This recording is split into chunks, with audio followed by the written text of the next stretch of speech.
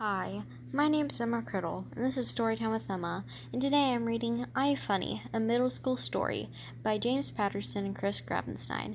Today's chapters are Chapter 1 and Chapter 2. Prologue 1. Flop Sweat. Have you ever done something extremely stupid like, I don't know, trying to make a room full of total strangers laugh until their sides hurt? Totally dumb, right?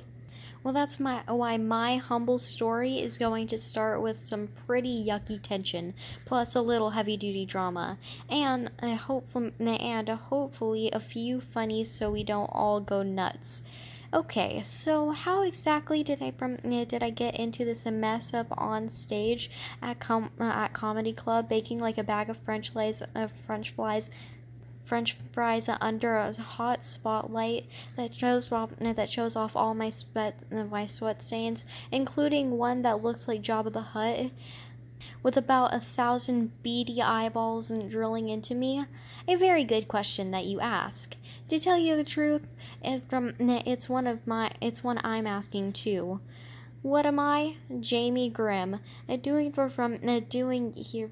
What am I, Jamie Grimm, doing here trying to win something called the Planet's Funniest Kid Contest? What was I thinking? But wait, hold on. It gets even worse. While the whole audience stares and waits for me to say something, anything funny, I'm up here choking. And that's right, my mind is totally in complete blank. And I just said no. I'm Jamie Grin, and that's the punchline. The end of the joke. All it needs is whatever comes before the punchline. All this stuff I can't remember. And so I sweat some more. The audience stares some more. I don't think this is how a comedy act is supposed to go. I'm pretty sure jokes are usually involved and people laughing. Hi. I finally squeak out a few words. The other day at school, I had a substitute teacher, very tough, sort of like from Mrs. Darth Vader. Had the heavy breathing, the deep voice. During roll calls, she said, "Are you chewing gum, young man?" And I said, "No, I'm Jamie Grimm." I wait for what seems like hours, and yes, the audience kind of chuckles. It's not a huge laugh, but it's a start. Okay, phew, I can tell a joke. All is not lost yet, but hold on, all is not lost yet.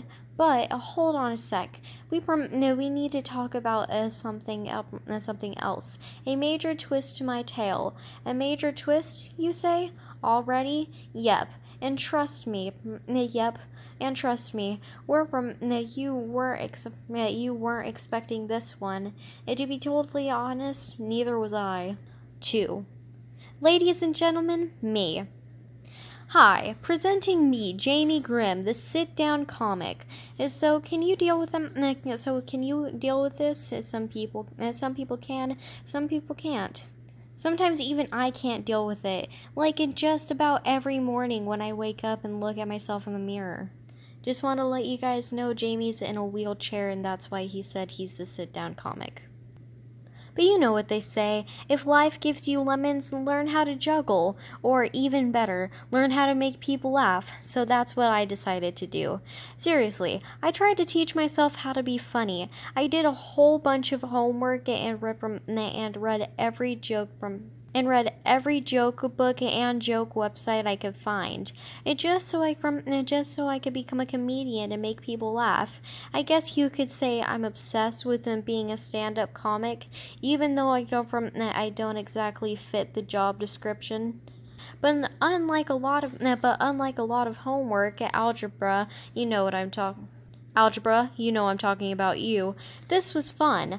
I got to study all grades. Jon Stewart, Jerry Seinfeld, Kevin James, Ellen DeGeneres, Chris Rock, Stephen Wright, Joan Rivers, George Carlin. I also filled a dozen of notebooks with jokes that I made up myself, like a second one-liner at the comedy contest. Wow, what a crowd! I say, serving the audience. Is standing room only? Good thing I brought my own chair. It takes a second, but they laugh. Right after I let them know it's okay because I'm smiling too. This second laugh, well, it's definitely bigger than the first chuckle. Who knows? Maybe I actually have a shot at winning this thing. It's and now I'm not only nervous, I'm pumped. I really, really, really, and I mean really want to take my best shot at becoming the planet's funniest kid comic. Because in a lot of ways, my whole life has been leading up to this one sweet, if sweaty moment in the spotlight. Part 1. The Road to Ron Concoma. Chapter 1. Welcome to my world. But hey, I think we're getting ahead of ourselves. Well, we should probably go back to the beginning, or at least a beginning. So let's check out a typical day in my ordinary humdrum life in Long Beach, a suburb in New York City, and back before my very strange appearance at the Ron Concoma Comedy Club. Here's me, just an average kid on an average day in my average house as I open our average doors and head off to an average below average school. Zombies are everywhere. Well, that's what I see. You might call them ordinary people. To me, these scary people stumbling down the sidewalk are the living dead. A pack of brain-numb freaks who crawl out of the ground every morning and shuffle off to work. They're waving at me and grunting, "Hello, Jamie." I wave and grunt back. And so, what streets do my freaky zombie friends like best? The dead ends, of course. Fortunately, my neighbors move extremely slowly. Lots of foot dragging and Frankenstein-style lurking. And so I never have to worry about them running me down and scooping out my brain like I'm their own personal pudding cup. There's this one zombie I see almost every morning. He usually dribbles his coffee and is eating a donut. Do zombies eat donuts with their fingers, you might ask? No, they usually eat their fingers separately. The school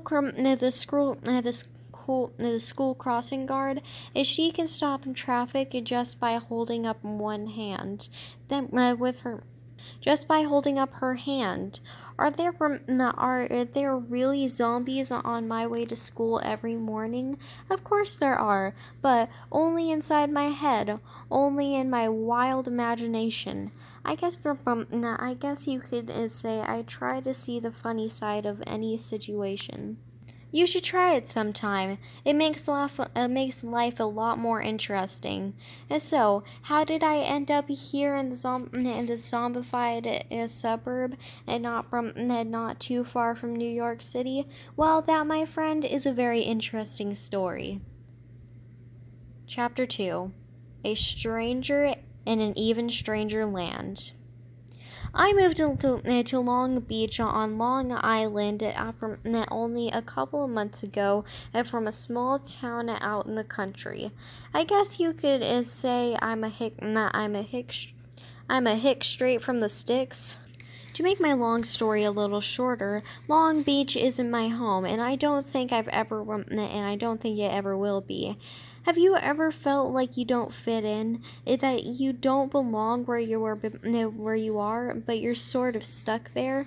Well, that's exactly how I feel each and every day since I moved to Long Beach. And moving to a brand new town also means I have to face a brand new bunch of kids and bullies at my brand new school. Now, like all the other schools I've ever attended, the hallways of Long Beach Middle School are plastered with all sorts of no bullying posters. There's only one problem. Bullies, it turns out. Bullies, it turns out, don't read too much. I guess reading really isn't a job required in a high-paying fields of name-calling, punching, and atomic wedgie yanking. You want from atomic wedging yanking bullies. You want to know the secret I got from to not getting beat up at school? Well, I don't really have scientific proof or anything, but in my experience, comedy works most of the time anyway. That's right. Never underestimate the power of a good laugh. It can stop some of the fierce middle school monsters. For instance, if you hit your local bully with a pretty good joke, he or she might be too busy laughing to hit you back. It's true, punchlines can actually beat punches because it's pretty hard for a bully to give you a triple nipple cripple if he or she is doubled over, holding their side and laughing their heads off.